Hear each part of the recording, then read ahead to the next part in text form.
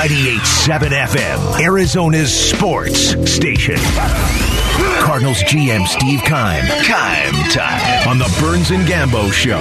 Presented by Santan Ford and the Arizona Cardinals. You're the boss at Santan Ford.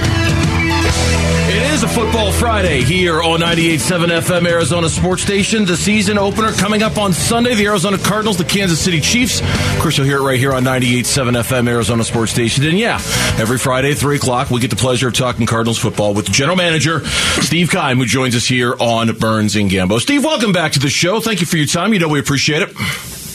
Great to be on, gentlemen. Steve, I know a lot of teams, you know, their goal is to just get through training camp, these preseason games unscathed, to be as healthy as you can. Right now, you guys got 11 guys that are on the injured list. Some of the guys are going to play, some aren't. But, you know, how do you feel about the approach you guys had in the preseason and where you are now with 11 guys that are injured?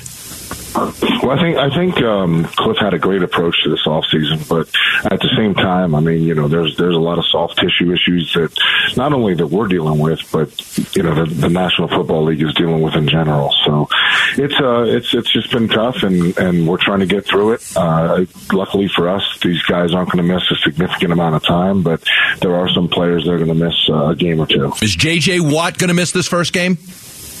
You know what? He's going to be a game-time decision, a guy that'll go out and work out for Tom Reed and his staff and see if he can go, but we're not sure at this point. This is our first chance to talk to you, you know, over the course of the entire offseason, and I know there's just been a lot that's transpired. For you, your teams, the injuries aside, and I know that's a big deal to put aside, what do you feel is the organization's level of readiness going into Week 1 against the Chiefs? Well, I think we're prepared. I think we had a good off season. I think the preseason football was, you know, the guys executed well. Cliff, I thought, did a fantastic job. And really, I mean, at the end of the day, I mean, you know, we got some of these guys that are core players re-signed. You know, Jalen Thompson, Hump, you know, Kyler Murray, guys like that. Markus Golden, we just got done the other day that we extended. So, you know, to be able to tie up some of those guys that you feel are your core players and certainly deserved extensions, that to me is exciting. Let's talk about Marcus, because at one point he had tweeted out undervalued, underappreciated, underpaid, and you guys went out there and you took that contract and you gave him a real big raise on top of that. How important was that for you, and does that send us a message to other players that, hey, you know, you do the right thing here, you'll be taken care of? I don't think there's any doubt. I mean, it's, you know, Marcus and I have a great relationship. We'd be able to sit down and have really candid conversations. The thing about Marcus is he's just all emotion. I mean, he's a you know, balls out player that gives you everything he has. And to me, the one thing about him is we have a great relationship. You know, we have the ability to be open and honest. And, you know, I just think that the guy deserved an extension, and obviously he's been rewarded now, and he's excited, and I think he's going to have a big year. Yeah, too bad players can't give money back when they don't have a good year, right? If that worked the other way, it'd be awesome. There's no doubt. I mean, obviously, contracts, you know, they protect the teams and the players in some different situations, but there have been some players, obviously, that have not lived up to their expectations. There's definitely some units we want to ask you about. I'm going to start with your guys' ability to rush the passer. I think, as you know, I wasn't a Chandler Jones fan. I think he had a couple of good games, and he disappeared in many, many of the games. But you guys go out there, you draft a couple of players. Do you feel like you've adequately replaced Chandler? And how do you feel about your pass rush right now? Well, I think it'd be hard to say that we replaced Chandler Jones. I mean, a guy that had that kind of sack production. But at the same time, you know, we drafted a couple different players that I feel are guys that, you know, have a bright future. Dennis Gardeck and obviously Markus Golden. They have the ability to get after the quarterback.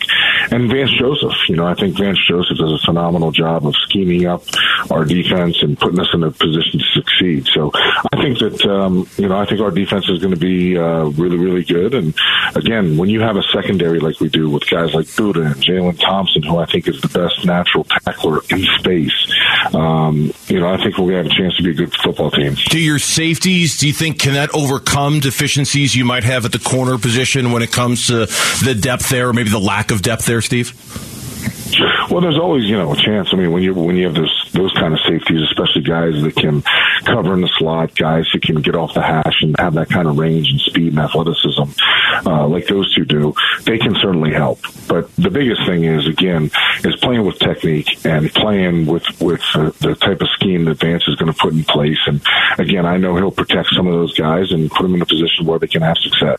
Steve Keim, general manager of the Arizona Cardinals, our guest here on the Burns and Gambo show. It was obviously an unusual offseason when it comes to the corner position. It was a tragic offseason when it comes to the corner position. What is your level of comfort with the guys that you have there going into week one? Obviously the trade, the waiver claim, etc., the things that you've done in the last couple of weeks. What's your level of comfort with what you've got back there right now?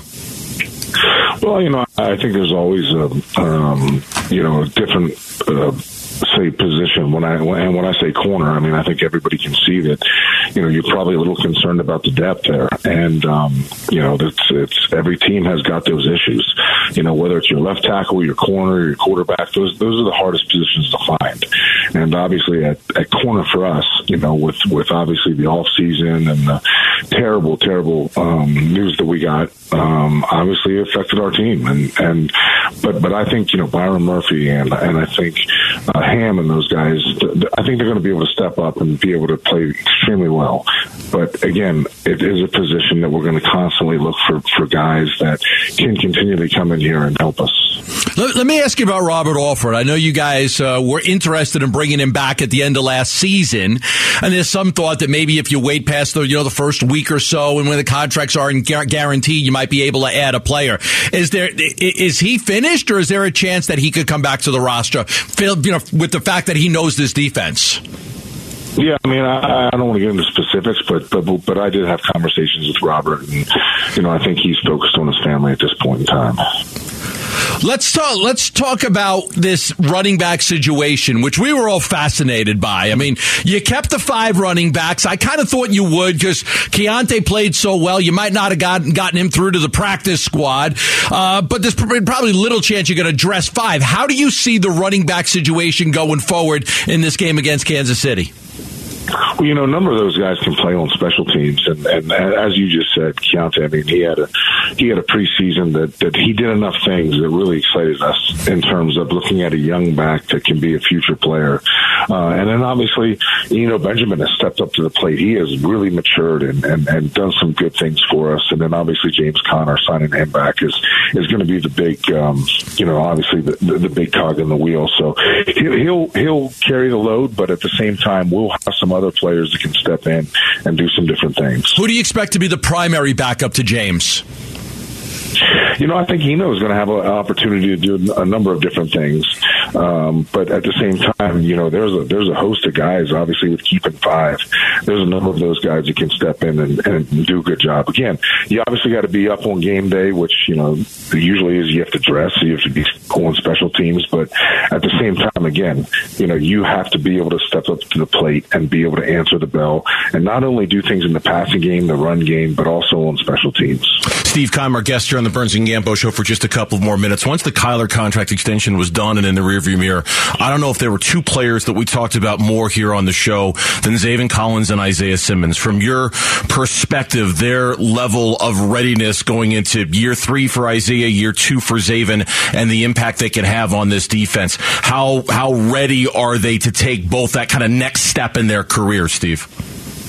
Yeah, I think those guys both had fantastic camps. I think Zaven obviously has continued to trend in the right direction in terms of, understanding his defensive scheme and being able to call it, to be able to get downhill and play physical. And then Isaiah Simmons, I think that Vance has done a great job of being creative and using them in different packages where he can excel, where he can play in space. He can do some different things in coverage. And they were the things that we were excited about when he came out of Clemson. So I think both of those guys are going to have excellent seasons. Steve, we appreciate the time. Thank you for spending a few minutes with us. Good luck against Kansas City. Thanks, man. Good to be on.